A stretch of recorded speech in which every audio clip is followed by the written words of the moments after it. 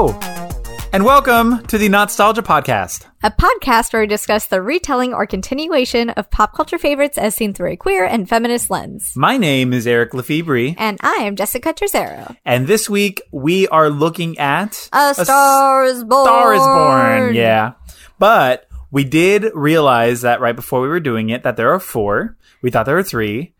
So we decided to only do 2. I can't believe that this fucking story was four times. And each time it was nominated for fucking Oscars and shit like that. Every fucking time, because Hollywood loves this story and I think it's trash. Yeah. Hollywood loves the idea of stardom and celebrity and the rising of a young star. Because they see themselves in it. Yeah. Isn't that weird? Representation and all that stuff. It's like representation matters. Oh my God. What? This is new information to me. Wow. Yeah, so we looked at the Barbra Streisand and Kris Kristofferson 1976 version, as well as the most recent Lady Gaga and Bradley Cooper, A Star is Born. A Stars Are Born. Stars Are Born. Yeah. How are stars born? How are stars born? I did not do well on astrology. Oh, astronomy! No! Why did I do that? I didn't do well in either, apparently. I didn't either. I wish that I could be like, oh, well, actually, no. Yeah. That wasn't my shit. Me neither. I just did it for the GE so I could be done.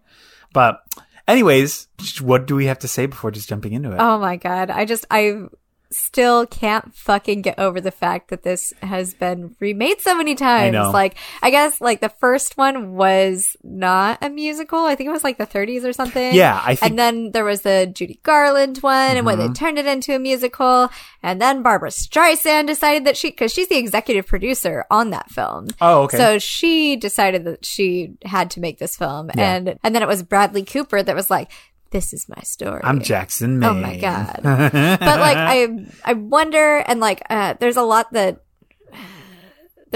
to say about these films, but I wonder how much of these stars wanting to make this was because they felt some sort of connection or because they saw themselves in this or whatever.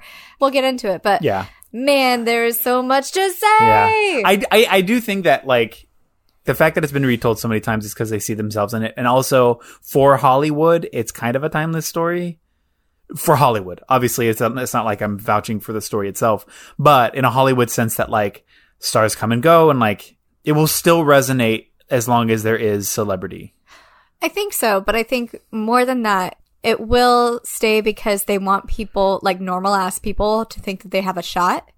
Or to think that they can make it. Yeah. And I have kind of a lot of problems with that. It's like the lottery. With that sort of narrative. Yeah. It's you're going to be discovered seeing it at a gas station or something, which I think was Toni Braxton. That's how she was discovered or something. Oh, okay. I don't know. I think that sometimes these kinds of narratives are more harmful just because it takes a lot of fucking hard work to get anywhere. Oh, the idea of instant success as a means of false hope. Yeah. And especially in both of these, the woman was able to skip step 1 through 600 because she had a famous boyfriend.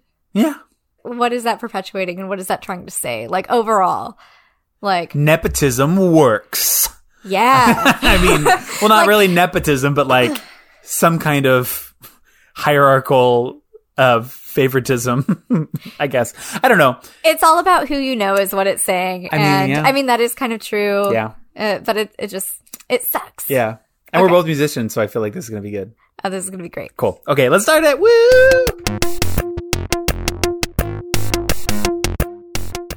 A Star is Born, 1976. John Norman, a famous violent rock star asshole, finds his career drying up due to addiction and self-obsession. One night after a concert, he stumbles into a bar where local talent The Oreos are performing. After causing a scene and getting the bar shut down for the night, John Norman corrals the lead singer Esther Hoffman into his car, and after a series of subsequent predatory behaviors and sexual harassment, she agrees to go to his show. A love story happens and now they're married? John helps Esther become famous, but overcome by jealousy, he drives further into his addiction and self-sabotage. A bunch of shit happens. Then he drives his car into the rising sun at 160 miles an hour, Listening to his wife's single on the radio and a beer in hand, unable to handle the weight of his wife's fame, he intentionally crashes his car, killing himself. Esther sings a song. The end. The end. Yeah. So, okay. I just want to, off the top, first thing I want to say, men need to keep their fucking hands to themselves. That's like, so just first thing from this fucking movie. Men need to stop fucking touching women when they're not, like, just keep your hands to yourself. Stop.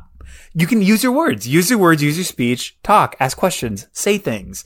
Keep your hands to yourself. Keep them to yourself. Well, and a lot of the time too, it was like really patronizing the way they were, like, it wasn't even necessarily like sexual, even though there was some, like, there was a lot of that too, but like, it was like, oh, sweetie, you're gonna go over here. And so it was like, you know, kind of like the power dynamic thing. And it was really gross and uncomfortable. And like, you can even see Esther, Barbara Streisand's character, at like one point, she's just kind of like super uncomfortable with it.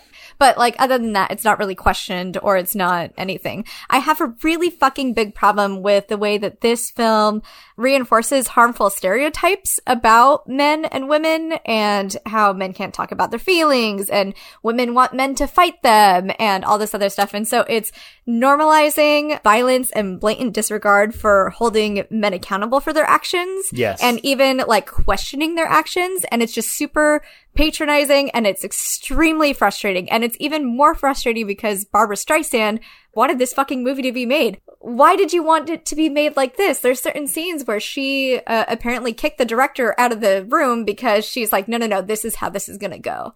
So she had so much control over this, but then looking at this, it was just like, what the fuck even? You're reiterating this idea of male ownership of women. You're continuing this trope of men shouldn't be held accountable for their actions. Women are combative. And they want to be. And they want to fight. I want somebody who can fight. Esther leaves her husband because he wouldn't fight her. What is that saying? That's saying that she wants violence or that she wants to be yelled at or she wants, it's not even about passion. It's not even framed in the sense of like, he didn't have passion. It's he wouldn't fight me. Yeah. And then she like, berates John Norman at some point and she's just like, fight me when he's like really down on himself and she's just like, you won't even fucking fight me? Like you don't care about me enough to fight me? It's fight me, not fight for me. The first time when she says she left her husband because he wouldn't fight her, I think there's an inclination to assume that it's like verbalize or like vocal fighting, like argue. She wants to argue. And it's like this perpetuating this idea of like, let's not have a conversation. Let's just fucking yell at each other, which is like, Queen, stop. Like, chill. But then when she's like, why wouldn't you fight me the next time? It's when she catches him cheating with the reporter. And then they're in the ballroom and she's like, fuck you. You fucking suck. Like, I hate you so much. And then he just like, is like holding her, like she's pushing him and he's not doing anything. She's like, why aren't you fucking fighting me? And that's where I'm like, oh, you're looking for violence. You want to hit him and you want him to hit you? What? Why was this the choice for Esther? Why does she want that? Why?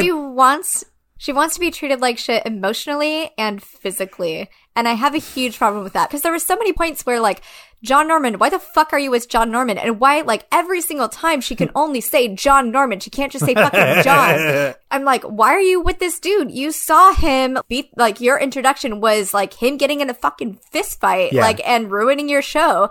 At so many points, like, he is so violent. And then that line, I just keep going back to that line and I'm like, this is what she wants. This is what this character wants. She wants a violent man because she's mistaking that for passion or for like some, like, and that's reading way too much into this because it was not, it was just so fucking surface level and I fucking hate it. Same. Cause honestly, at least if they had some sort of, scene that had something to do with how her parents fought and it's sort of like this inherited idea of what love is and the sort of cyclical abuse and like that kind of thing where she's like, I'm trying to overcome this thing. I would have been like, hell yeah. That look, there's a theme. There's a theme about inherited trauma. There's a conversation about abusers and there's a conversation about abuse. Like, yeah, cool. We had that scene, but no, that never happens. There's never anything. There's not even a moment, a conversation that implies anything other than the fact that she's like, hit me. Or fight me, or attack me, or yell at me. It's like, Why? What do you Like, mean? What the fuck are you saying? What are you saying? Like, and that's kind of like this entire movie was just like, there was so many points where it was like, wait, what are you saying? Both figuratively and literally, because the sound on this film was so fucking bad. Yeah. You couldn't tell what was being said at any given point, like for the first half of the film, Yeah. right? And like, I'm so glad I had the captions on, right? It was just especially bad. I had to like pause and like think and like, wait, what the fuck happened? Yeah. And then like the songs were terrible. It just, and also John Norman can't fucking sing. That Yeah. was the most, like, anytime he was doing anything, it was so fucking atrocious that I just wanted it to be done, but they had to go through the whole fucking song. Drag And Chris then- Christopherson. And then what are you saying about like addiction and depression and mental health and all of this? It's just, it felt like there was no fucking direction and they didn't know what they were trying to do or what they wanted to, like, it was just the biggest fucking mess. It was a movie that wanted to talk about so many things, but ended up talking about nothing. Truly. Like, they're opening the door to all these conversations, but they're never actually walking into the room.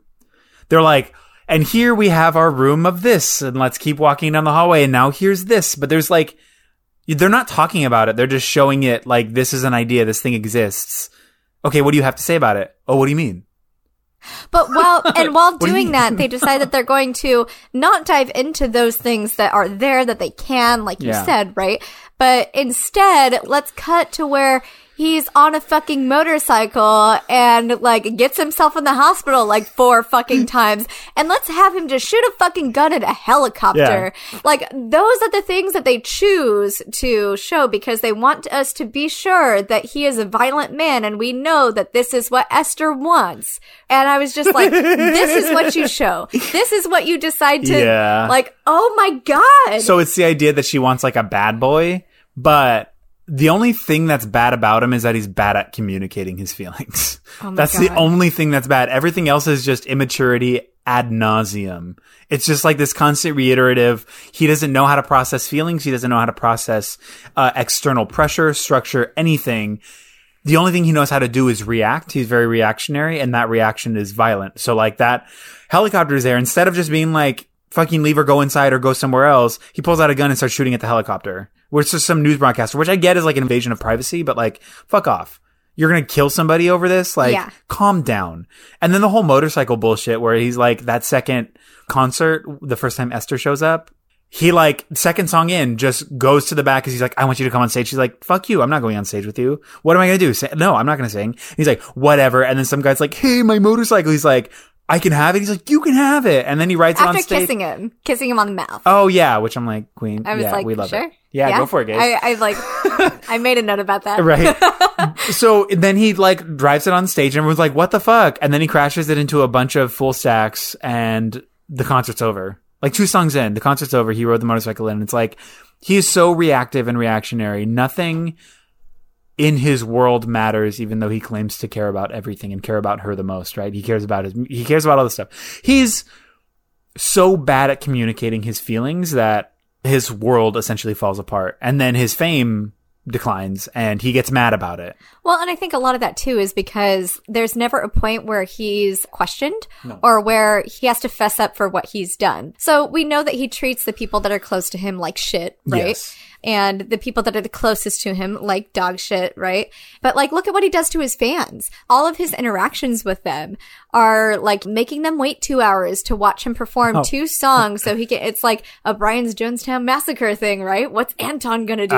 Yeah. And people are pissed, you know, but they still come out and they're still stoked on this and everything. And it's like, he's just so mad. And I don't understand why. And then like the people that he surrounds himself with, right? Like, you know, they're all very yes and they never are like maybe one person I think was like, you're fucking up, right? Yeah. But then that same person, specifically the one that like was giving him all the drugs with like the shag haircut and whatever, but Gary Busey? Yeah. Gary Busey, yeah. Thank you. Gary We- fucking Busey. We both know that I don't know actors' names. It's a thing. So, But- if you haven't seen this movie, it's Gary Busey. It's Gary Busey, yeah. Anyways, so this same dude that's like complaining that he's not sober is Yeah. the same dude that's giving him cocaine before he goes on stage.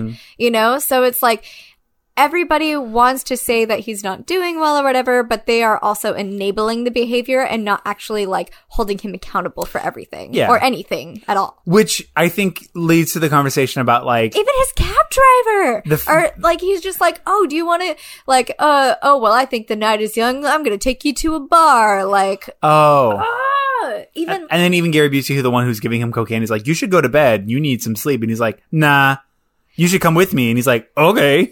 And you're like, yeah, what?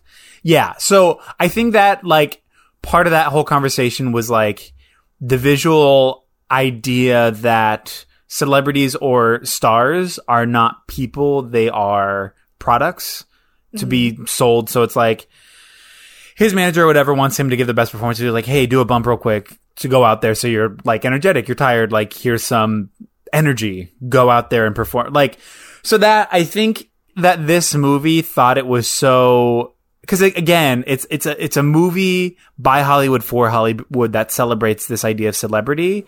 So I think they thought that a conversation about how the machine of Hollywood, the machine of show business, is so toxic towards famous people. And they were like, can you believe that? Like, no wonder people have problems like this. Like, I think it was trying to tell this very shallow idea that like, kind of woe is me, my life is so hard. Look at all these people who treat me poorly. And like, my life is kind of a mess. Like, have pity for celebrity because it's hard. I didn't necessarily get that same vibe because the only person that's suffering in this whole film is just him. Yeah. Like, I mean, like, the only reason that Esther ends up suffering is because of him. And the band, like, moves on and, like, is now instead of whatever, their Speedway or whatever, right? Yeah. You know, like, but, everybody else is thriving in this. Nobody else is, and they're all looking at him like, what a fucking joke. So I'm not sure that that's what they're trying to say, or maybe like they're trying to say like because he's not relevant anymore. Maybe that's where that's in. So maybe that's like, it's hard when you're not as popular anymore, or something like that. So that's kind of where I was getting at the idea of like you're useful until you're not. Right. So this system uses you until you're useless, like till we no longer have a need for you. You no longer make us money. Therefore you're irrelevant. And like the sort of psychosis of like, the jealousy that entails from seeing other people have what you had, or the struggle with addiction that came with performing, where people would give you these things and you're now like, that's what you need to perform and what you need to live. Not to give them any credit in that regard, but part of me feels like that might have been the story they were trying to tell. Was super subtext. But sure, this movie needs something because there was fucking what else nothing. are they talking about? What else is that? Like, so I'm really trying to dig at something here because that to me, even that story, I don't give a shit about. Like, cool, great. Everyone's got shit. Everyone's got struggles. It's hard to be famous and then to not be famous. It's hard to be rich. It's hard to be famous. It's hard to have everything. Shut up. I don't care. But part of me thinks because it's like a movie for celebrities, it's a movie about celebrities for celebrities, that's the story they're trying to tell. Like, look how hard it is for us. And then the other people who see that, they're like, wow, it is hard for us, isn't it? Like, that's... Well, and clearly, like, that's why they wanted to remake this movie so many times, right? Yeah. And it'll probably be a fifth and a sixth. Like, every sure. 20 years, they're going to remake this movie. I'm calling it right fucking now. Yeah. But, like, it's because, like, they see themselves and their struggle in that. Yes. You know, so I think it would have been really interesting to see the other two. Maybe one day we'll do it. I don't know. But, like, just from what we got in this one and the next one, I was just like, this is for you. And that's great. But, like, what the fuck? It's a very D-rate celebration of stardom, of fame. Yeah. The story really didn't say anything else except from that. Nothing ever paid off. Nothing happened. Nothing happened to this movie. Nothing happened. Our lives weren't enriched. No. And don't watch this movie. So, yeah. I want to talk about, since we're on the subject of Jackson. Wait, no, sorry. That's the next one. This isn't Jackson Maine. What's his name? John Norman. Sorry. John Norman. God, I don't know why the fuck they changed the names. But I want to talk a little bit about how he hits on Esther and how fucking disgusting it is. Oh, let's just go over how shitty every man in this film is. Okay. So he insults her by saying she talks a lot when she, like, anytime she tries to get real with him, right? And, like, ask him, they have that opportunity to get more into it, right? And then, like, he shuts down just like any other man, right? And then, like any other dude, he, like, compares her voice to fishing. Because that's how you hit on a woman by whatever. But, like, some of the ways that he talks to her or compliments her are, I like your eyes, you got a pretty mouth, you got a great ass, you live alone, close up on her ass, right? Are you married? Like, I love that you have a last name because every other girl I've known for the past year hasn't. Like, I'm sorry, he literally used the line, you got a pretty mouth. When he, like, first met her and was walking her, like, this is their first interaction after the bar, after she's corralled into his fucking car, right? He follows her up the stairs, like, basically saying, like, I want to fuck. Like, right now, like, he uses those words and she's like, no, I don't think so. Thanks. Shuts the door. And then he's like, cool, I'll be back in the morning. You know, she's like, fine, I'll make breakfast, whatever. Just get the fuck away. Cause she clearly does not want this. He comes back the next morning with pizza. And I had a real big problem with that because it was just like, I knew you weren't going to cook. Like, I'm sorry. Like, so she clearly doesn't want you here. You're like pushing all the, and then he's like, I have the biggest problem because he's rewarded with all this, right? So he gets her, right? And so, okay, she's happy now and she's a wife and all this other stuff, right? Then he pushes her to, like, he finishes one of her songs. He pushes her to record. He pushes her to perform. He pushes her to do this. And the only reason like, Esther, who are one of her first songs, like her first introduction, we see her, it's a song where she's singing about how she wants everything. She wants to learn all of the languages and she wants to do all of the things and learn how to do all this stuff. And she wants, like, this really empowering song about, like, her ambition, right? Yeah. The only reason she's able to get anything is because of him, right? Because he, like, gives her all of this stuff and because he pushes her. She doesn't get there on her own. Yeah. Because her whole world then becomes him and she's wrapped up in him to where she's like, you're everything. You're all of this. You're all this. And her ambition is just gone because it's now all of a sudden her ambition is making sure that he's okay. Yeah. Well, it's and also, his ego's intact. If we look at exactly where this started, how they meet at the club, he shows up, ruins her performance. Just a fight breaks out because he's talking the whole time, arguing that he wants to bring his bottle in. They're like, we have a soft liquor license. You can't have. He was an asshole to that server. He was. He's like, they're like, you can't have that here. I can get you tea, beer, or wine. And he's like, no, I want this. Fuck you. Do you know who I am? No, I'm keeping this. Like, causing a scene, and she notices it. Whatever. A fight breaks out. Show's over. Cool. So he's ruined the performance for her. For whatever reason, she decides to go up to him and is like, hey, I can sneak you out the back so you don't have to deal with this. Like, you ruined my night. Let me help you now. He could give less of a shit. And then they get to the car and he's like, here, get in my car. And she's like, what? He's like, get in. She's like, okay. And that's when he's like, oh, you're pretty. I didn't see you inside, but now I see you. Do you want to fuck? And then they get to the house and then he says all that stuff. And then he says that thing the next morning. And then she's kind of arguing that she's like, quote unquote, not like other girls, or she's like self-empowered and self-fulfilled and like nothing, like she's going to get what she wants because she's strong enough. Why is she inviting this absolute piece of trash person and allowing him to be this? Like, dude, shut the fucking door. Like, hey, thanks for the ride. I'm home. It was because of that one throwaway line, which is what this whole fucking movie comes down to, is that he wouldn't fight me. Yeah, I want somebody who will fight. And that is the whole reason. It's terrible. It's so bad. It's and so I have bad. such a big problem with it. Again, because like she was so ambitious and everything. And then just to see her get everything because like, yes, he gives it to her, but like not only does he's not like, here's this opportunity. And she's like, oh, thank you so much. And then takes it. Like she has to be pushed out of her comfort zone every time. Like he like almost like physically fucking pushes her on stage and like pushes her to perform and pushes her to do all this stuff. And like she never does it on her own terms or in her own time. No. And I really hate that. I don't know, like they didn't know what they were fucking doing with her character. And it was just so fucking jarring. Yeah. And then there was also just no accountability on her end, the accountability of that sort of self-sufficient, she was like, I'm waiting for him to say yes so I can get this next thing or do this next thing. Like, I need his permission to do anything, like you were saying. But then subsequently, the treatment of women in general, like not only just the touching, but like when Gary Busey, his producer, like they're in the studio, he says a throwaway line about like, your music has gone downhill and now you're recording a chick. Oh yeah. Ugh, like, oh yeah. What a thing. And so all that shit kind of gets thrown away. And then even later when like he's being such an asshole and she's mad, he says, it was like after he cheated on her, I tried to tell you it's no good with me. Cool. Again, so you suck and you're an absolute piece of shit. I tried to tell you it's your fault. It's your fault I'm bad. You should have known that I was trouble. Yeah. You should have known that I wasn't good. Why did you say yes to me in the first place? You did this, not me. I'm out. And you're like, go fuck yourself. Are you fucking kidding me?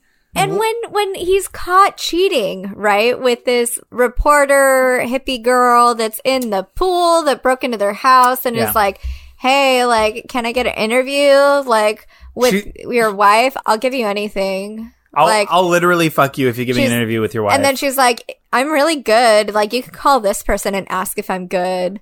Right? And I'm like, oh my God.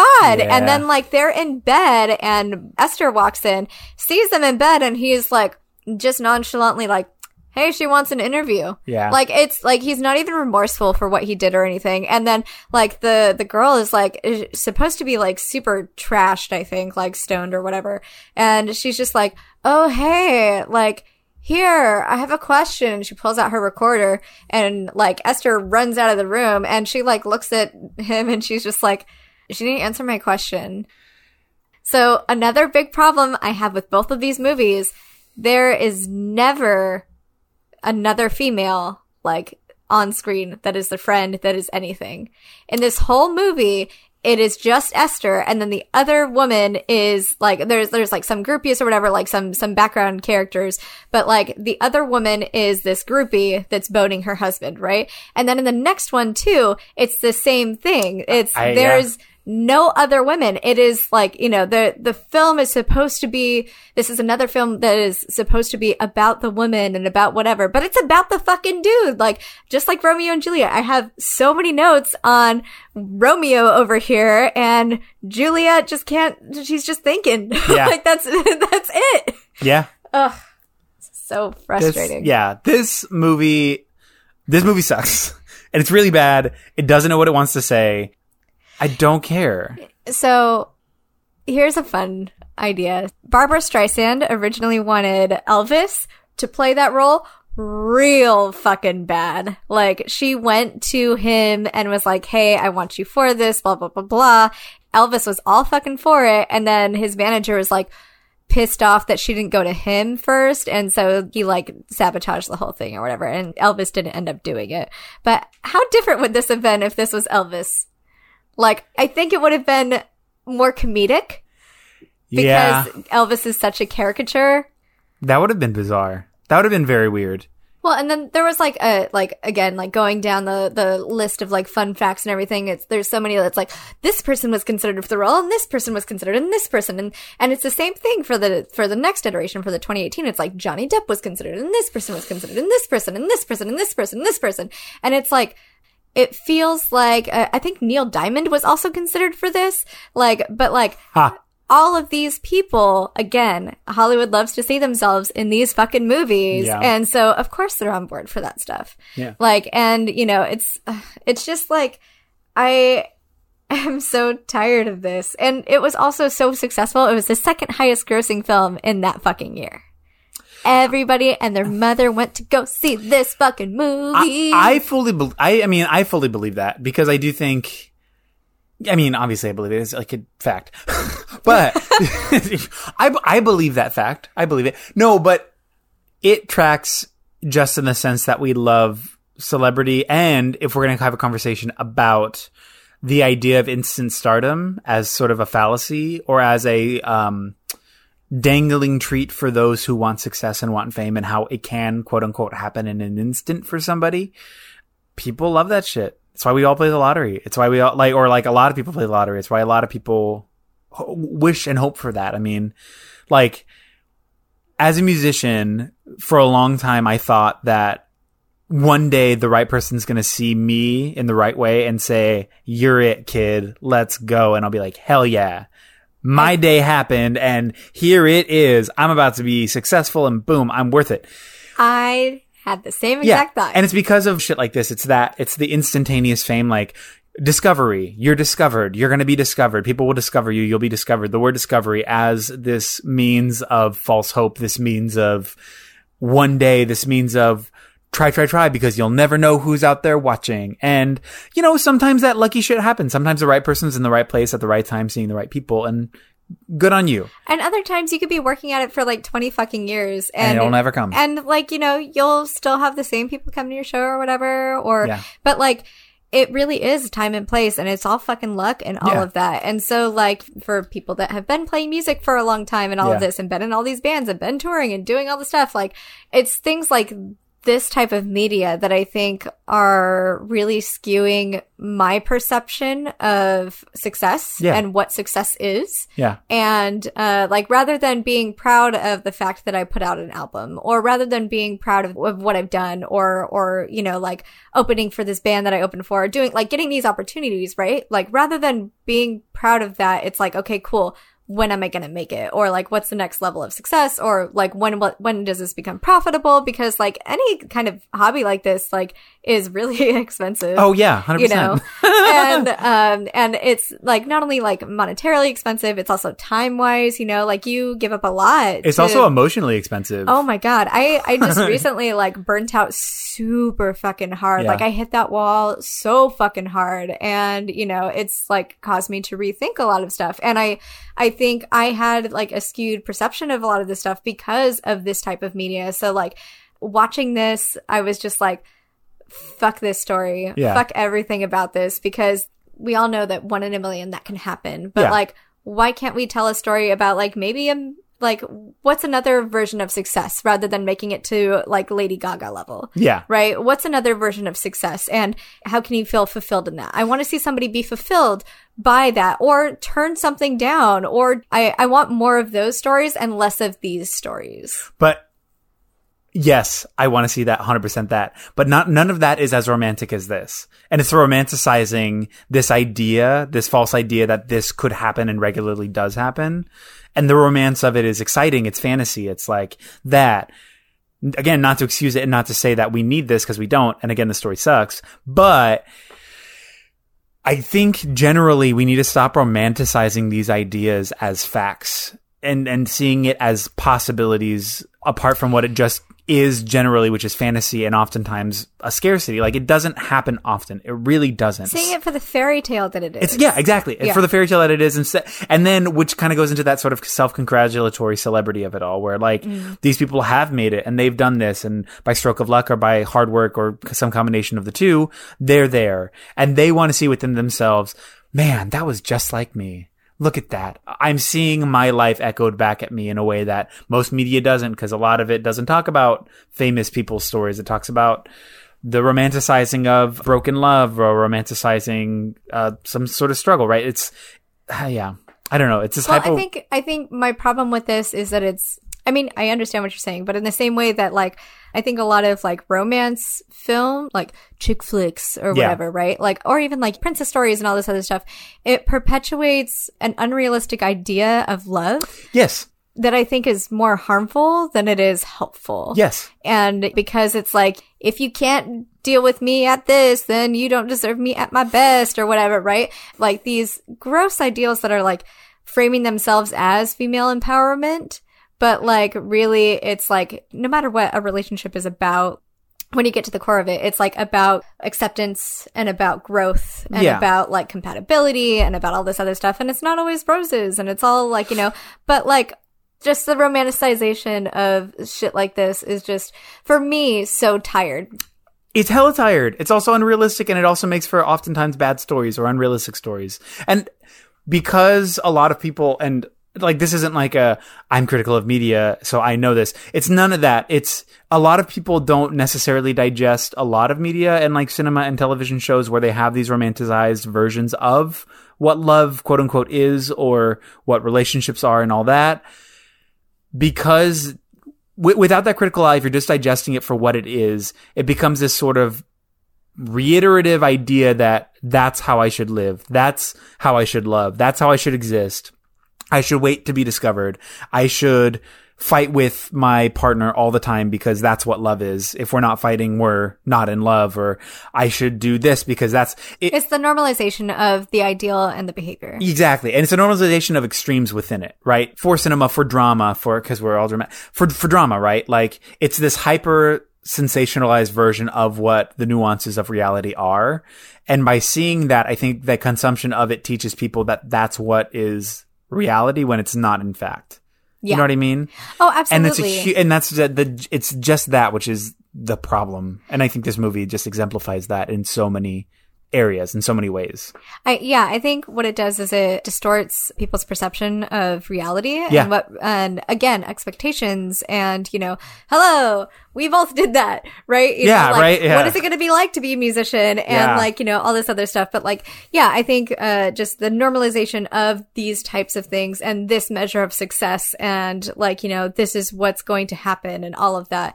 I think that, again, it's more harmful. And I think we're getting to a point to where we're able to kind of see through that and to talk about what success is and what it is to each of us. And we're able to maybe nuance that a little bit, rather than just, have this idea of oh, cool. So this is what success is and what it looks like. But this movie's garbage. It's tired. It's hella tired. I want to talk about, first of all, I really do want to acknowledge the fact that Barbra Streisand or Esther, her group was called the Oreos. And it was called the Oreos because there was 2 black women that were singing with her and she was the main singer. She was the center. Yeah. And I really hated that. So that kind of shit, why is that necessary? Just like a fun little race joke? What? So it's not adding anything. Why is it here? Apart from just acknowledging that there are people of color here.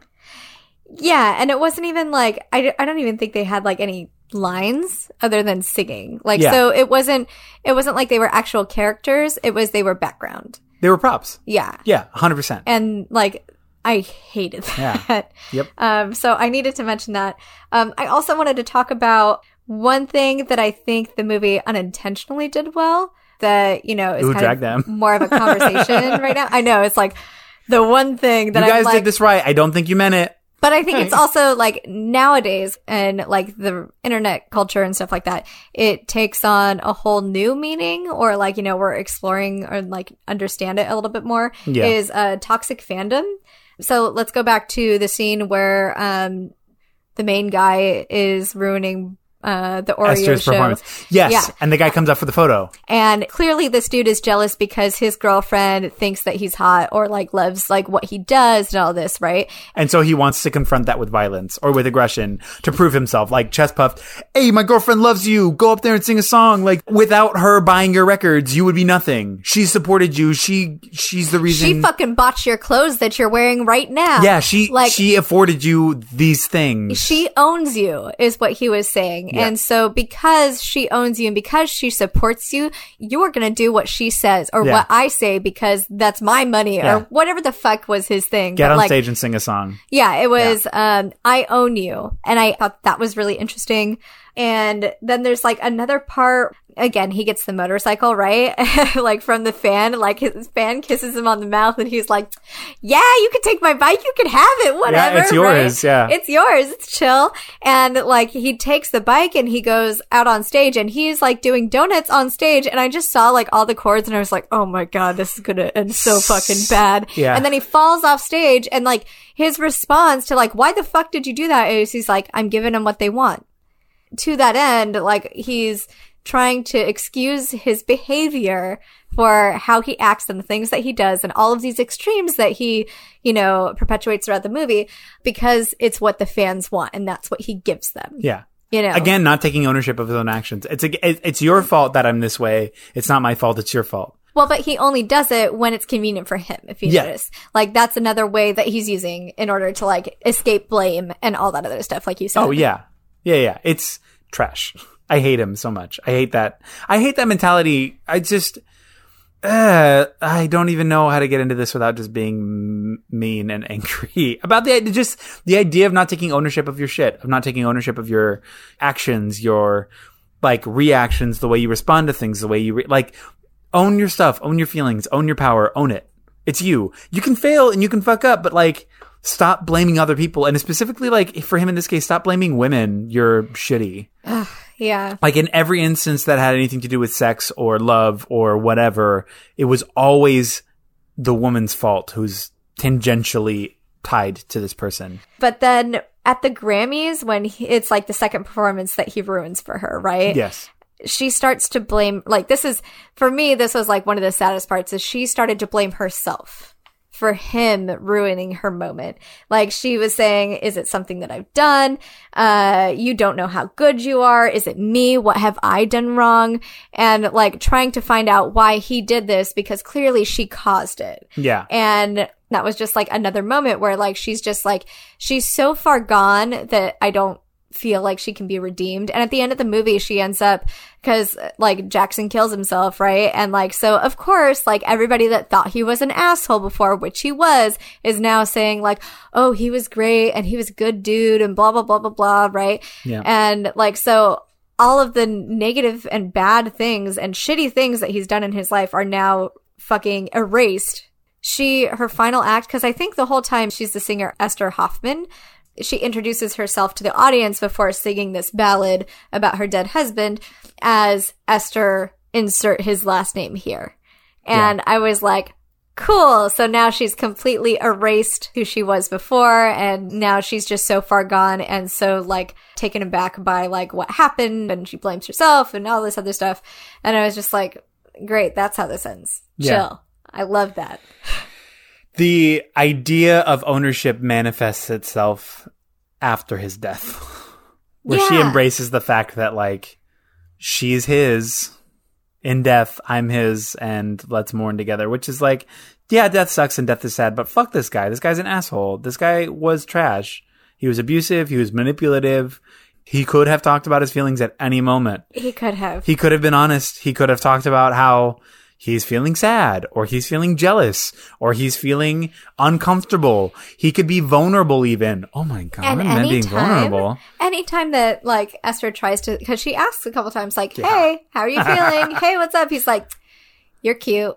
Or he's like, you talk a lot. Yes. Like, and I'm like, no, she's trying to get you to talk. She's trying to get you to say something. So yeah, men are the worst. Generally, largely, men are the worst. This is a very good, clear example of some shitty guy who we're supposed to like, who's a piece of shit, and is like bad in all the wrong way, or like just bad. He's just a bad guy. He's a bad guy. He's a bad Billie guy. Eilish wrote a song about him. God damn it. Everything about this movie was bad. It sucked. It's not a good movie. It's not good. Also, editors, figure it out. Oh my God. Because that intro atrocious. Scene at the fucking concert was like 25 fucking minutes. This movie was it was so long. And then like some of like the scenes where they're fucking, because there's lots of scenes about that, like it was so long. Well, they're like fucking in the bath, and they're fucking on the bed, and they're fucking in the other room, and then they're like talking, and then they're back in the bath, and you're like, they're in the bath. Is this a softcore? Like, what are we doing? There's candles on top of the beer cans. And I was also like looking at like that whole bath scene, and I was like, is that comfortable? I know. It really, yeah. Ugh. I hated it. I'm done. I'm done. I'm over it. Yeah. Jackson Maine, a famous alcoholic rock star struggling with hearing loss, stumbles into a local drag bar one night after his show. Allie, a frustrated songwriter working as a server, sings her ass off to some sick French song, and Jackson invites her out for another drink. Allie punches a cop, LOL, and sings a song in a supermarket parking lot. Jackson Maine has a nose fetish, and they had a great night. The next morning, Jackson invites Allie to his concert and makes his personal driver follow her all fucking day until she says yes. She then quits her job and flies in a private jet to his concert with her BFF, sings on stage in front of hella people, and becomes an overnight success. A love story happens, and now they're married. As Allie rises to pop queen sensation, Jackson drives further into his addiction and self-sabotage. A bunch of shit happens and he goes to rehab, but ultimately is unable to get past his sense of failure and kills himself. Allie sings a song, The End. Wow. Bow. I'm off the deep end. Watch as I dive in. I'll never leave the ground.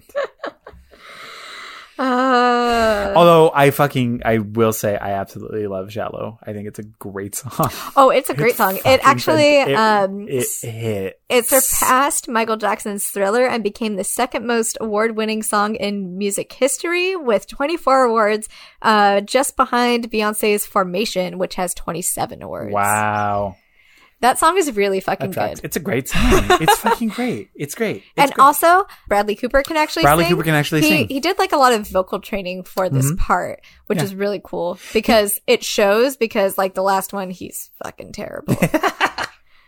I love how much you hate Chris Christopherson. Oh my God, I fucking hate him. Was he like he wasn't a singer. I don't know nothing about that motherfucker. Chris Christopherson was like hella famous. Cool. Again, who cares? He was not good. Yeah, he was not good in that movie. But yeah, Bradley Cooper can sing. Yeah. That was a delight. That was a delight. I was also surprised. I liked his voice. I liked the songs, even like the Jackson Maine songs.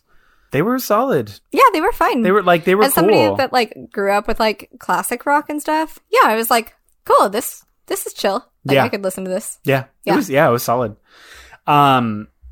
So I will, off the top, say this movie was fantastic. The first 45 minutes of it were fantastic. I thought as a movie, the structure of her getting to that show, I mean, obviously there's some problematic shit that we'll get into, but her getting to the show where she flies in the private jet and then she performs, and then some of the post stuff after that, I was like, I'm interested in this story. I like this. I'm on board. This song. Great. Cool. It was after they were touring and then she meets the producer guy. As soon as that moment happened, I'm like, oh, this is a mess. I don't like it. I don't know what's happening anymore. I don't know where they're going. And then the Allie solo stuff with like the pop, and then it's like a conversation about like pop versus country and like what's valid. And he's like, I mean, classic rock. Classic, like not country. It's kind of country. A little bit. Well, I guess, yeah. Because I do think that opening scene is him performing at Stagecoach. Because it is obviously like a Coachella. It is. They actually recorded all this at Coachella. It was actually Coachella that they did all this stuff at. Yeah. So they had people who were there. Yeah. Mm-hmm. That's what I figured. But yeah, that's just my that's my take. That's your hot ass take. Off the top. I also love that there were drag queens in this. Willem and Shangela of RuPaul's Drag Race are fantastic. And they were in it and they did such a great job. I love that Shangela even did a personal plug because she has like part of her catchphrase is she's a professional. Like I'm professional. She's a pro. I'm a professional pro. Like that's her thing.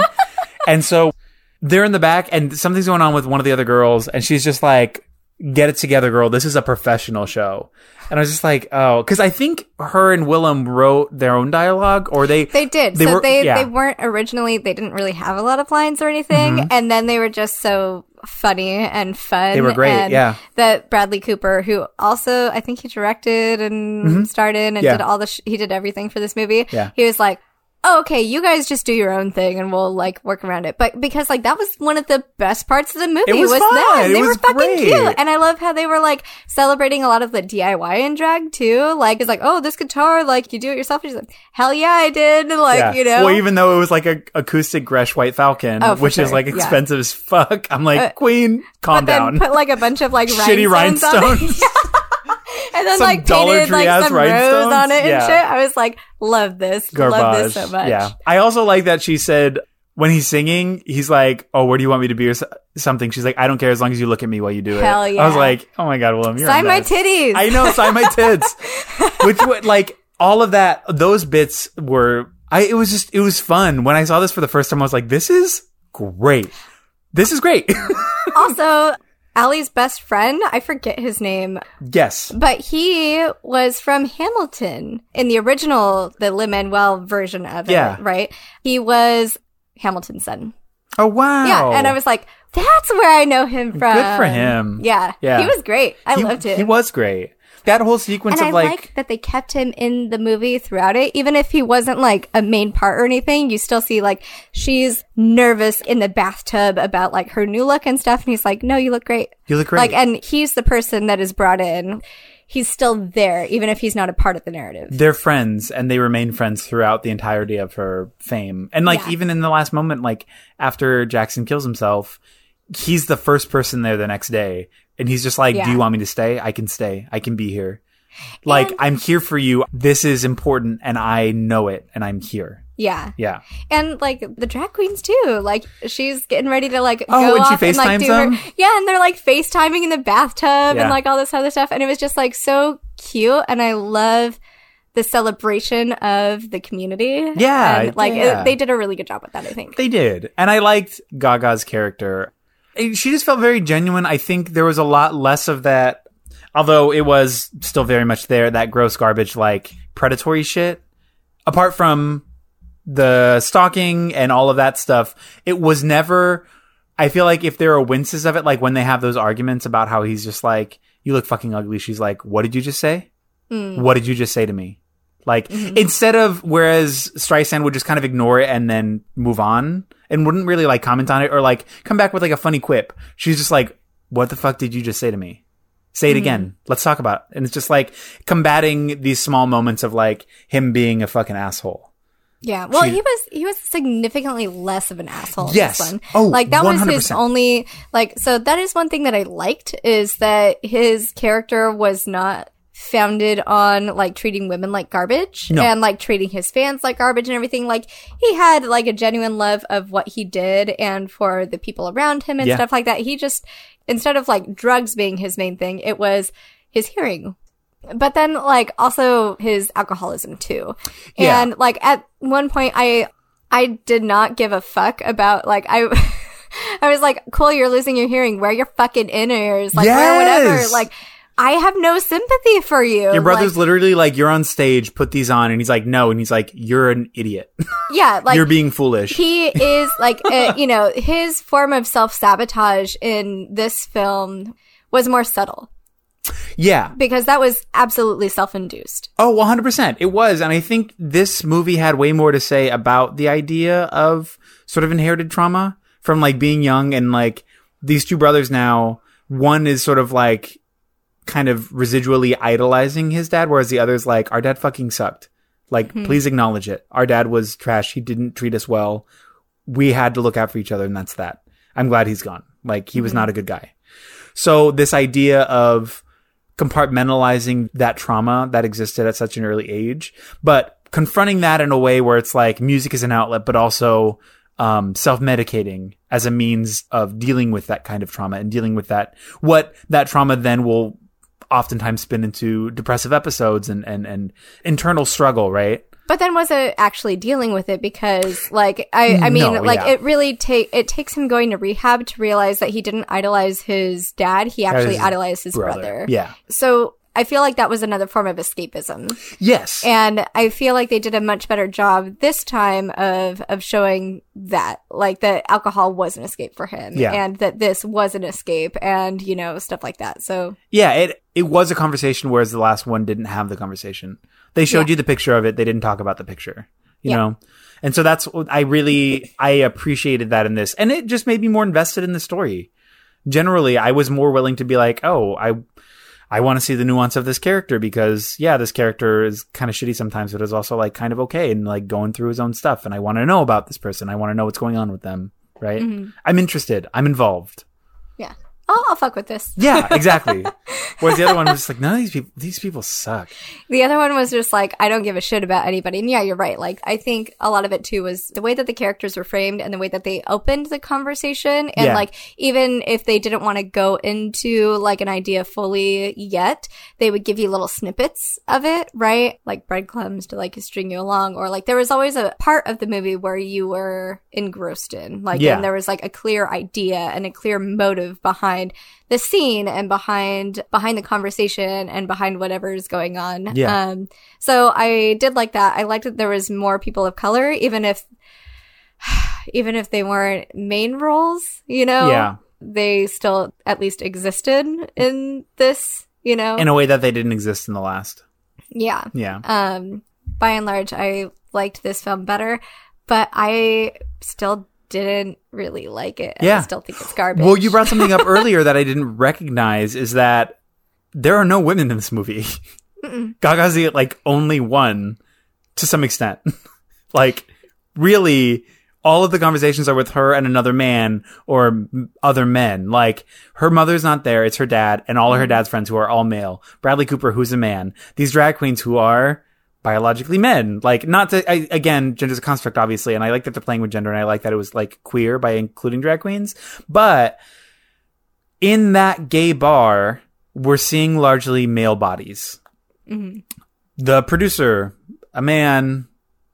Almost everybody she interacts with is a man. Her best friend, a guy. Her best friend. Like, everybody. Her dad's friends, the driver, this. Like, they could have made, that driver could have been a woman. Yeah. You know, like, what characters could we have swapped out? Like, and it would have been fine, you know? And, like, I think part of the reason they had her surrounded by so many men was to build tension, because who is allowed to protect her and who has ownership over her is what it felt like. So her dad, right? Is it her dad, her friend, or her love, or her husband, or right? her manager, or her manager? Because her manager, like, you could argue that the reason that Jackson finally kills himself is because her manager goes up and is like, look, we're not friends and you're fucking bad for her. Yeah. And so he, like, instead of offering some sort of, like, constructive criticism or something like that, he intimidates him and says, you're bad for her, you're holding her back, and you're making her look like a fucking joke. So they talk about how he struggled with suicide previously. Yeah. Or an attempted suicide, I should say. So it wasn't out of the blue what he did, right? And how his narrative ended. But I would have liked to see him, rather than just, you know, dying by suicide, I would have liked to see him take that and be like, okay, I love her. I'm going to help her fix this, you know, and using that as motivation to be better rather than to remove himself from the equation. Exactly. And I know we're trying to retell the same story, and in these other stories this happens, but that doesn't have to be the case. But by doing that, you make the story about the man. Exactly. You make the story back about him where he's just like, it's my story, whatever. And then also, I just don't like this idea that, like, it low-key romanticizes suicide. Mm-hmm. And I hated it. I hated that so much, where it's like, well, I've tried and I can't try anymore. Because it's like, yeah, I understand that, like, depression is a real, like, fuck. And like, these, it's all there. But why are we showing this? Why are we like, talk to her, be vulnerable and be like, just there. That didn't have to be the ending, and I don't like that was the ending. Even though we're retelling that story where that happens, like, we still don't have to do that. They still didn't talk. You know, for this great relationship that they're supposed to, or this, like, super couple or whatever. Like, she cancels her European tour and just tells him, like, oh, they decided that I'm going to do this. Like, they're both lying to each other all the time about everything. Yeah. And, like, still trying to be like, oh, but we're in love. And it's like, to me, neither of these films felt like love. It felt like lust. This felt like puppy love. Yeah. And it's supposed to be framed as, like, that sort of romantic love that we were talking about, like that ideal or whatever, you know? Well, also, because, like, he's butted up against this idea that he's failed not only himself, but everyone around him, especially after the conversation that he has with her producer, where he's like, you're an embarrassment. And when the day finally comes where she decides to leave you, I'm waiting for that because it's coming. And again, that goes back to who gets ownership of her. Exactly. Yeah. And then at that same token, like, to me, it felt like he did what he did. Like, he killed himself because of her. Because he was being a martyr at that. And that's how his death was treated. And that's how, like, you know, it wasn't a platform to talk about mental health or anything. It was like, cool, this is it. Yeah. I've lost my chance. I failed. So I'm just going to go now. That feels gross. Like, it does feel gross. Like, I want more, like, transformative narratives where it's like, cool, I have this choice. Like, I feel like if you wanted to still go down that road, you could, like, have shown him contemplating it. And then him making the active decision to be better and to go back to rehab or to actually open up and talk to his wife about what he's struggling with and how he's doing and stuff like that, and use the resources that he has around him. And you could have shown that, because that's not easy at all. No. But like, you can frame it differently and you can have a different narrative happen. Again, like, just by doing that, it's kind of like this quote unquote hero's journey where this is the ultimate end. No. It's like a noble act. And it's not noble. Framed. Yeah. It's so far from it. So fucking stop. Like, change. Just, it didn't need to be there. And I was so mad that that's what happened. And that was the end of the story. Especially for somebody who's so obviously going through a lot and is dealing with a lot of mental illness, to then quote unquote fail her. But that failure is coming from somebody who doesn't know how to communicate with his partner. And the times that he's trying to tell her, like, keep your honest voice, it's coming from a place of jealousy where he's like mad that she's gaining success and that she's not doing country classic rock music. Mm-hmm. And this goes into that whole conversation about the pitting of the dichotomy of like, it's either this or that, and that's it. And if you're not this, you're that, and that's a problem for me. Baby shit. That's bullshit. No. So the fact that like his conversations with her, trying to steer her back into the direction trying to be real and get her back to real, whatever real is, but real to him, like, so your genre is real? Is that the conversation? Like, he thinks the facade of pop music is frivolous and empty, and that emotional, palpable creativity is directly tied to the music that he plays because he can't think outside of his own perspective. And like, well, I make emotional music. I make music that means something. That doesn't mean anything because I don't like it. And you're like, you're foolish. You're a child. You're a baby. This is so simple and so misguided.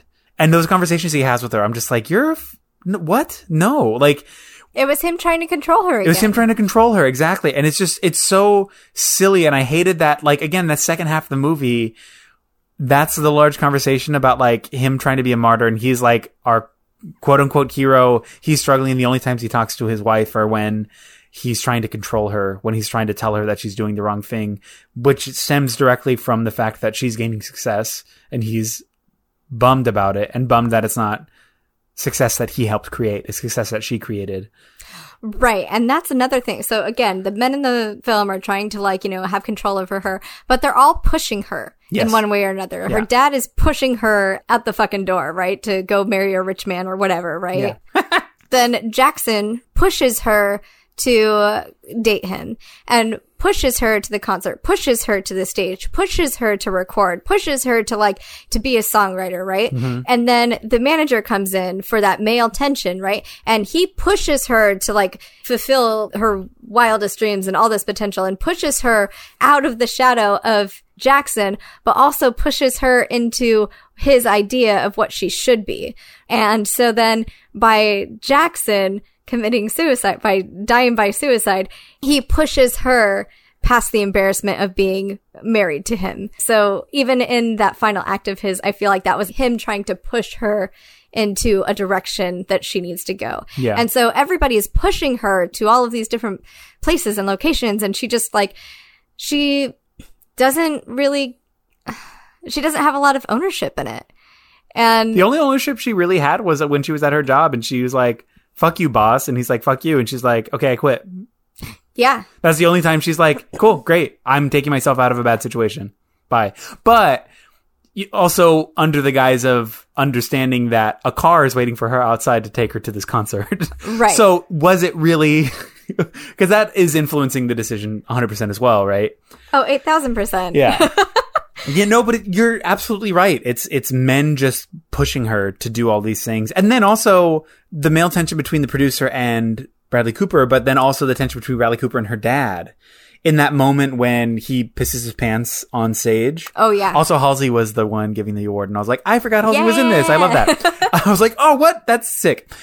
When they're on stage, he pisses his pants and it's super embarrassing, is a mess. That night afterwards, her dad's almost beating him up, carrying him into the house and just that's my daughter, you fucking asshole. You're ruining her life and blah, blah, blah. And so now butting up against her dad, having ownership of her and her image, Bradley Cooper, who's trying to control her image in the same way, where like she's going this other direction. He's like, no, that's not who you are. That's not truth. That's not how I see you, and how I see you is the only truth. And then the other guy, the producer, who's seeing her this other way. Like, again, it's exactly what you're saying. Everybody's telling her what she needs to be. Yeah. And they're not letting her decide what she wants to be. And the only thing that she's decided that she wants to be is a song, and it's the best song of the fucking movie. The song that she wrote. Well, actually, no. Never mind. I'm gonna take that back. She didn't orchestrate that. She wrote those little bits, and then he finished the song for her. Oh, yeah. Which is... Jackson Wayne. What is his name? I'm thinking it's Jackson Maine. So you're combining the two, and it's super cute. Jackson Maine needs to calm down. Like, that's her song. I know you're trying to be romantic, but like, that's just fucking. Ask her how she feels. Ask her if you can use it. Just like talk. Like, use your words. Use your words, you foolish. But this is how he sleeps. This is part of the unrealistic romance that I was talking about. It's unrealistic romance, and it's also this like. So creepy that he sent a car to literally to stalk her until she decided that she was going to come to the show. Yeah. That was fucking creepy. And I hated that creepy. So much. Mm-hmm. That is that kind of low-key, like, I want you, so I'm going to have you. No matter how you feel, you're going to be mine, and it's going to happen. So it's like Dracula predatory behavior. You know what I mean? He's like in his castle, he's like, one day, blah, whatever. I don't know. I don't know what I'm saying right now. But, yes. I wanted to talk about how, in both of these films, the woman is off-put by the man who's being so forward until she realizes that he's famous and witnesses his fame and his wealth and his power and what that can do. Like, either she goes to a concert and she's there watching him, or she gets in a private jet, or she does this. But, like, you know, at first it's like, if they were not famous, or if they did not have that type of wealth, like, fuck off, they don't give a shit, right? Like, yes. You want to come over to my house for pizza in the morning? Fuck off, get out of here, yeah. Right? You want me to quit my job so that way I can go watch your fucking band play? Yeah. Like, I don't think so. Like, Barbara Streisand in the first one was like, hey, you need to shut the fuck up because this is my show, right? Yeah. And then she's like, oh, he's a famous guy, right? Yeah. Because she didn't know that. And then in this one, I thought it was really creepy when Jackson went backstage and he was like, it felt like he was exoticizing her a little bit because he's like, can I take off your eyebrow? Yeah. Like, oh, that's paint. It didn't seem like anything other than just like extreme fascination with like, wow, this is weird and different, you know? Oh, yeah. And I thought that was really creepy. And she didn't know who this guy was. Like, you know, everybody else is freaking out, but she's like, who the fuck is this guy, right? Yeah. And it wasn't until he sings on stage that she's like, oh, okay, I'll give him a shot. But like, you could tell that she's kind of like, she's super hesitant. And she's like, I didn't feel like she was on board. Well, she does. There are moments when he is backstage and she's like, I can't believe Jackson Maine is here. Like, she's not like super, I'm on board with this. She's a little off put, but she's still kind of like, you're Jackson Maine. Like, she knows who he is.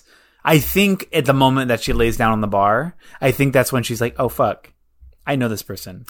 Because then when he comes backstage, it's almost an immediate thing. Like, she knows, and also all the girls know that he's famous, and they're all kind of, that's when Willem's like, sign my tits, please. And like, Shangela's doing her thing and like, let the man talk. He's only interested in Gaga, and Gaga's like, I can't believe you're talking to me. Because I do think that she says, I can't believe I'm talking to Jackson Maine, because then she says it again at the bar, I think. But that, still, like, would you let some dude that's trying to like hit on you, like, come up and be like, let me take off your eyebrow? If he wants to give me thousands of dollars, yes. Right. No, absolutely. I'm just kidding. But it's because he has wealth and fame that they're willing to go on with this weird fucking behavior. Yeah. Oh no, it is that bizarre behavior of famous people. Like, you can kind of just do whatever you want. The idea that like, no matter what you do, people are fine with it because you're famous. Like, it's accepted that you can be an asshole or be dismissive or be entitled or be all of the above because people know who you are. Right. You know, which is gross and trash. I don't like that. So she's going to the bar and like, I can't believe I'm having a drink with Jackson Maine. I can't believe I'm here. But then the next day she's at home with her dad, and her dad's like, what did he say? I can't believe this. And she's like, I don't look at celebrities like you do, Dad. I don't idolize them like you Bullshit. do. And you're like, no, Queen, you were just talking to him about how you can't believe he's talking to you and how you can't believe he's here. Like, garbage. Man. I want to talk about the fight that they have where he's like trying to express to her some vulnerability. I think I wrote down verbatim. When they're looking at the billboard, he's like, if you don't dig deep in your fucking soul, you don't have legs. If you don't tell the truth out there, you're fucked. And so he's kind of saying it to her as a means of saying he feels like she's being fake with this new persona. If you don't tell the truth, it's like, what is true? Like, that's so relative and so subjective. Like, yeah, you can just say you don't like pop music. Stop it. Like, stop. You can just say you're mad that she's getting successful and you have nothing to do with it. You can say that. You can be open because your feelings, sure, they're valid. Feel them. But be honest about what that feeling is. Don't try to spin it as some kind of conjecture to prove this point about honesty and truth in music because you don't have the capacity to see anything outside of the scope of genre or the scope of personal self-fulfillment that you have and the weird tie to that creative venture that you make for yourself in your own head. No, it's one of these things where he's pinning that again on her. It's her fault. It's her fault that she's getting this success and he doesn't like where she's going. So you better tell the truth out there. Otherwise you're going to fail. And you know what the truth is? I know what it is. It's my stuff. It's what I'm doing. It's what you were doing. And if you're doing something else, that's fake and you're going to fail. Well, and it's Fuck like, off, he's just so buddy. mad at himself and whatever's happening that he's like, he then starts taking out his not even just jealousy, but like his own personal, like feelings that he was feeling even before her on her. He starts punching down at her. And like the big fight that they had in the bathtub was pretty much like him saying, I don't know why you were nominated for a Grammy. Like, I'm trying to figure out why you were nominated and I failed you. You're embarrassing. I know. He's calling it a cry for attention, which is like, all of this stuff is so gross because this is exactly what men say about women that are confident and like, you know, show a little skin because they want to for them or whatever, you know. Anytime that we claim something for ourselves, that's on like, oh, you're just doing it for attention. I can't tell you how many times I've heard that as like a female artist and I'm just like, fuck you. It's 100% fuck true. You. And fuck it's power. you. It's power the men can't control. Yeah. And then he calls her, he says that his dad is more talented than his wife. And then he says that she's ugly. And yes, when he knows that that's going to strike a nerve, like he's just trying to get a reaction, right? And then like later on, his way of saying sorry was, I might have said some things. He never actually says sorry until he goes to rehab. Yep. You know, which at least he says sorry. However, this whole thing is fucked. And this is like going back to what you were saying about like the real music or about this old aging white man's view of what the world and music and all of these things should be. Yeah. This whole film is feel bad for old people because they're losing their hearing and they have lessons to teach you or whatever. Like it frames him and his opinion as the right way and the right thing. And he gets validated in that. And it's never questioned. It's never questioned. And even in that conversation, when he's arguing with her, he says, you're ugly and I know that you're not. You're being ugly and I know that you're not. Ugh. What kind of emotional manipulative abuse shit is that? You're being ugly right now and I know you're not ugly. So you need to act how I want you to act. You fucking asshole! Like nobody else thinks you're pretty, but I know that you're pretty. I know that you're pretty, and you need to show people that. Sounds like one of my high school boyfriends.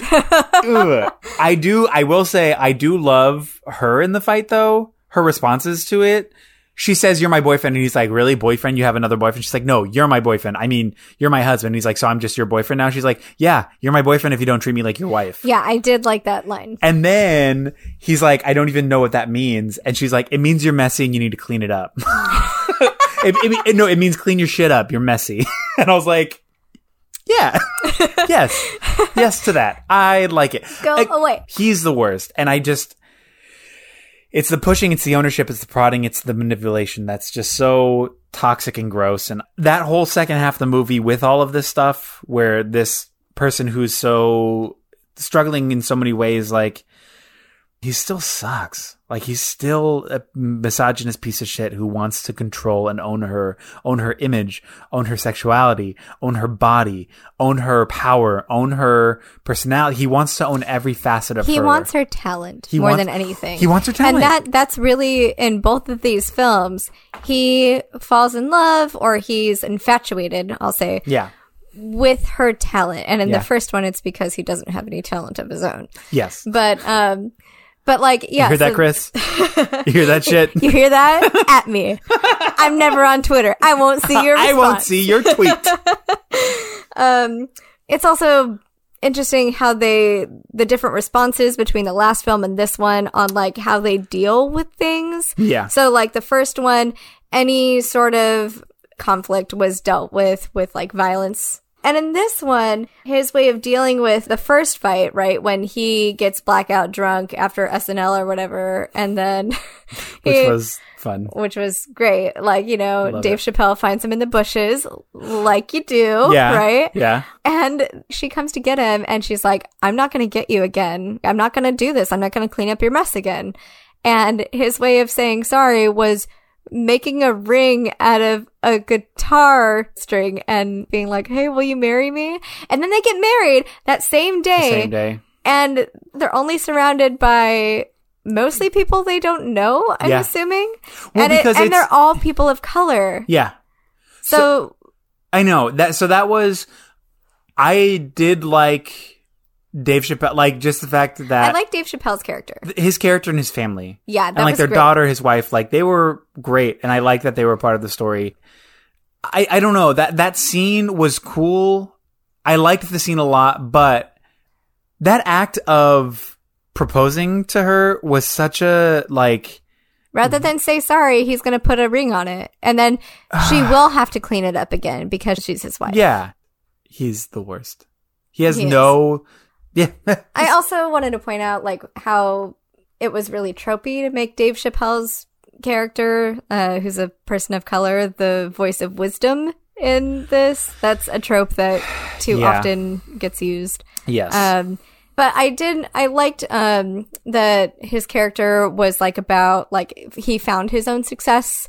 And he didn't necessarily, it did for him, like he went on tour and he did his thing and that's cool, but he loves his family and this is where he's at. And he still plays music, but he plays for himself now. Yeah. And he doesn't have to prove to anybody else that he's worth a damn. Yeah. But like his character was also showing how far Jackson has gone because like, he's like, it's been forever since I've seen you. Like he's not like keeping up with his friends in the same way that Allie's keeping up with hers. Like Gaga.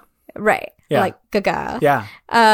So it's like, again, like who is fucking Jackson Maine to tell Allie how to do her music and how to be a person and how to exist in the world when he's never been loyal to any, like he fucked his relationship with his brother. Yeah. Right? Mm-hmm. He fucked his relationship with literally like everybody that he comes into contact with. All his friends, yeah. You know, and then leaves them by the wayside. It's just like, I can't. Yeah. This dude. It's awful. It's interesting that you bring up that as a trope, the sort of the wise black character as the voice of reason. Again, it's the consumption of propifying a character. And like, this is a low key but sort of high key version of that. The exoticizing wisdom of other cultures and sort of the mysticism that comes with it. Like, you're different, so you have different knowledge. You look different than I do, so you must have some insight. You must have something to say. It's that othering of anybody who's not a Western white person. Like, yeah. Yeah. Well, and then like also looking back now retrospectively, we've talked about all of these ranges of emotions with Jackson for sure, Mm-hmm. right? What are Allie's ranges of emotions? She's the one that always has to be so much stronger than everybody else. She has to deal with Jackson. And like at a certain point, she's just like, oh, he does this all the time when he's like super drunk and stuff like that, right? Yep. And she like gets accustomed to like that behavior. And she has to be strong enough to like take on being a pop star herself and dealing with her alcoholic husband and her overbearing dad and this and that. And I was just like, damn, like, you don't see her break. Like, you see her get mad when, you know, he calls her ugly, but you never see her break until he, like, dies. Yeah. Right? And then she has that hallway scene where she, like, and smashes, which is understandable. Like, that tracks 100%. Yeah. Absolutely. But, like, you know, another example of, like, when women have to do all of the emotional labor for you and every other person in your fucking life, you know, which for her, it's all men, right? Yep. Of course. But, like, just trying to think of, like, how much depth there was to her. The more I think about the character of Allie, the more she was kind of a prop. This is supposed to be her story, but it's really about Jackson, and it's about all of these men getting her to where they want her to be.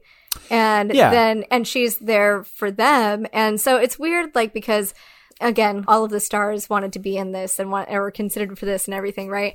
And, like, Gaga herself had even said that she connected so much with Allie that, like, as soon as they were done filming, she had to dye her hair back, and she, like, because she got into character. Like, she didn't wear makeup for, like, a couple months before. So, like, through most of the film, like, she didn't wear makeup. It was just a lip gloss or whatever. But, like, she said that she identified so fucking much with that character, and, like, the character of the dad was written to be kind of like her dad, you know. So when she talks to him about carrying the piano up the stairs and stuff like that, that's her talking to her dad, and that's great. But then, like, it's also like that character just felt so one-dimensional because she wanted something, and then cool, she's, like, escalating and she kind of falls in love, but the movie was all about the emotional turmoil of Jackson.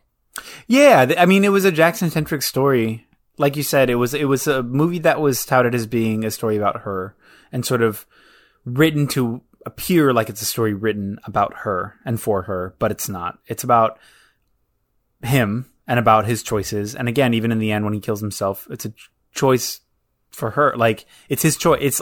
It has to do everything with her, and even her reaction, her response post-mortem, it has everything to do with him. It's all centered around him. Like, he's now dead. Now she's grieving him, and now she's performing for him.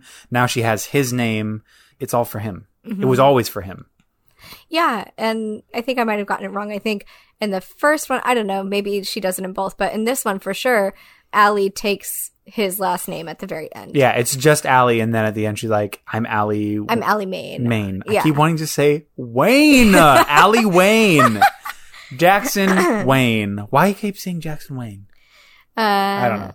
But yeah, so like that's her final act is she sees that, and like I got super teary, even though like I hated the ending and I hated what happened. Like her singing that, like just I broke down. So I will say, yeah, it was her singing it, and then right there at the end, cutting to him on the piano. The moment that like she's like, "What does this song sound like?" and he's like, "Oh, let me play it for you." But then they cut away from it, and then after his death, she's singing the song that he wrote, and then they cut to what we didn't see, which was him playing that exact song on the piano for her. That was really sweet. Yeah, it got me. The first time I saw this, I wept.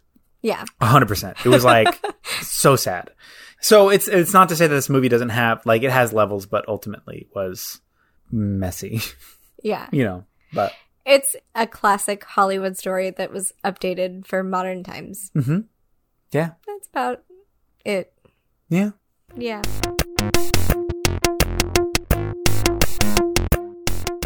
Welcome back. This is the end segment where we talk about the end stuff. This is where we talk about our feelings about the movies. Woo-hoo! I was just saying, though, how wild would it have been if we had to watch all four?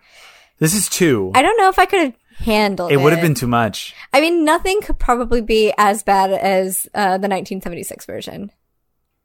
True. Because I am very interested in seeing Judy Garland. Yeah, I am too. As this character. I do want to see it, and I probably will watch it.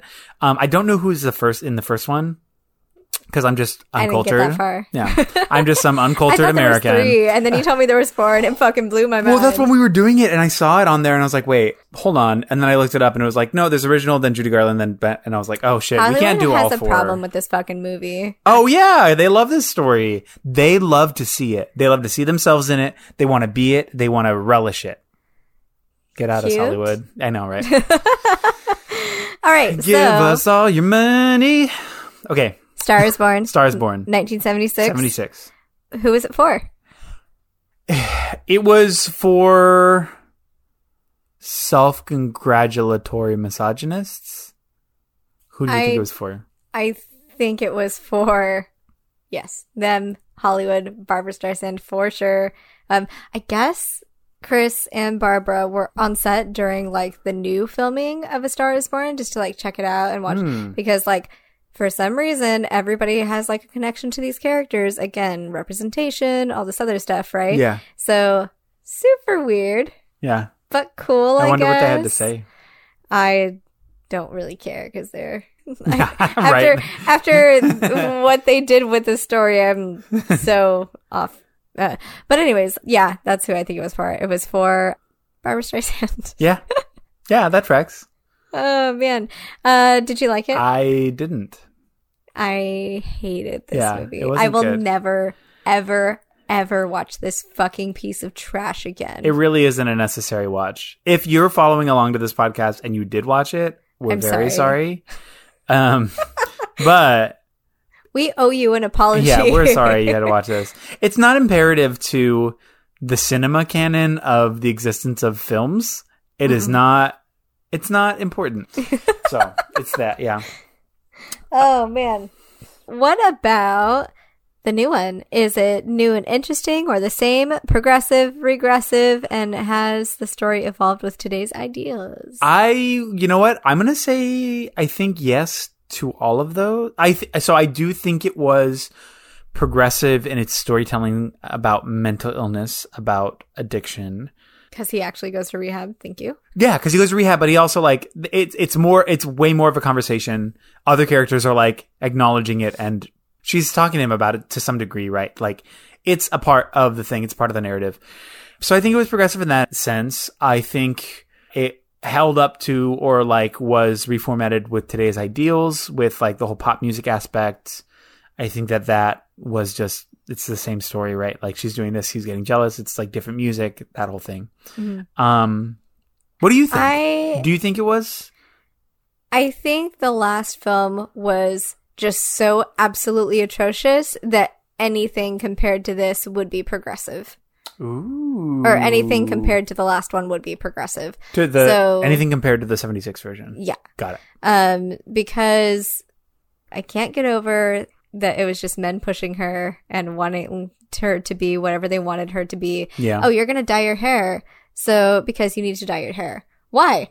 Because you have to. And then later on, he tells Jackson Wayne that it was her idea. Uh-huh. And Yeah. I'm like, ew, these guys are gross. It's very gross. Yeah. But yeah, I don't think it could be regressive. I mean, it could be, but then that would be an entire, like a whole fucking episode just about that one. But I think it evolved with today's ideals, like you said, like, you know, pop star singing on SNL, chill, you know, like they shot it at Coachella, all the stuff, whatever. Yeah, sure, that tracks. But it was new and interesting in certain ways. Like the first 45 minutes, I love that they were in a gay bar. I love that it was a drag show. I love that, you know, that stuff. But then after that, it just was boring and tired. Yep. Yeah, truly. I love the first 45 minutes. I will rewatch it. And I loved her going on stage singing Shallow. That song rips. And then her really like does. making the choice to walk out there and then just like doing it and then like And owning being it. nervous and Yeah. then like opening up to performing and just like killing it. I was like, this is great. This is a great movie. But again, it's like the first 45 minutes. I was like, yeah. And then everything else is like, what? So there's that. Who is this movie for? The gays. Yeah. Do I say that every time, every episode? I don't know. But like I say that so often. Oh, God. Only the good ones. That's Only what the I good say. ones, yeah. When it's a good movie, it's for the gays. God, that's so gross.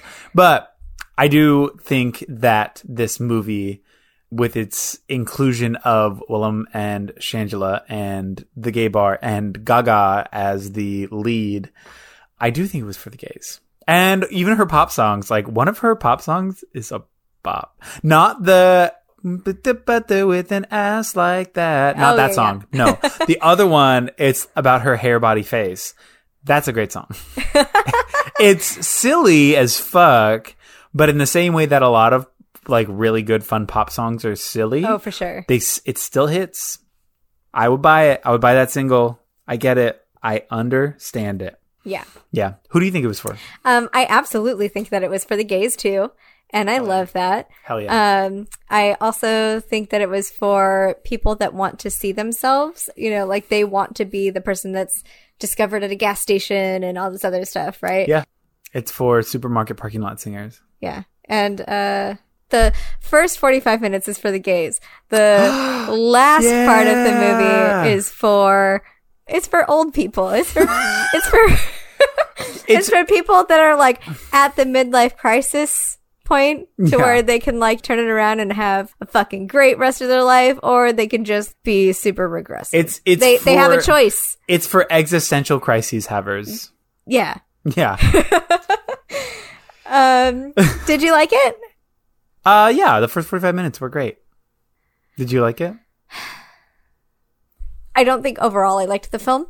Okay. Because that ending just really pissed me off really fucking bad. Same. And I don't think that I can get over that. That fully tracks.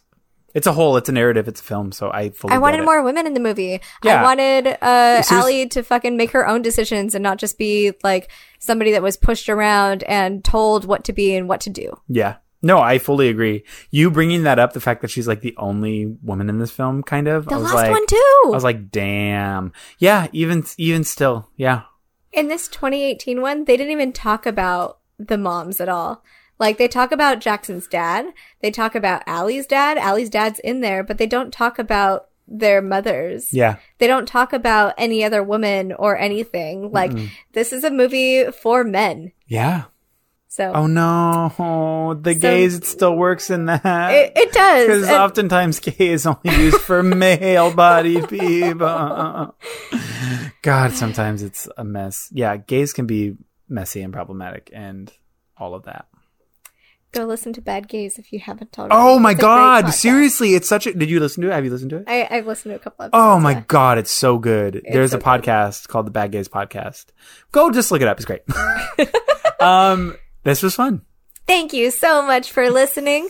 We love you. We hope you like us, love us, gotta have us. All of it If above. you do, please rate our show and review us. It helps us get more listeners and feeds our egos a little bit. You can send us your recommendations for episodes or questions or follow-ups or I don't know, whatever. Just say hello. Yeah. Text us, queen. Ooh. I'm not giving you my number. I'm not giving mine out either. JKLOL. But you can write to us at nostalgiapodcast@gmail.com, or we're on all of the social medias either as Nostalgia Podcast or nostalgia.pod. Yes. So you can find us there. We would like to thank David Tricero for providing technical support, Danny Barkley for editing our podcast, and is there anything else? Did I leave anything else out? No, I think that's it. Was there anything else? I don't think so. Except thank you. I think that's it. Thank you, Eric. Thank you, Jess. This is always a pleasure. I love this. This is great. Yeah. And we will see you next week. We don't know what we're doing yet. But we'll know by have some then. fun stuff. Bye. We'll leave clues. Bye.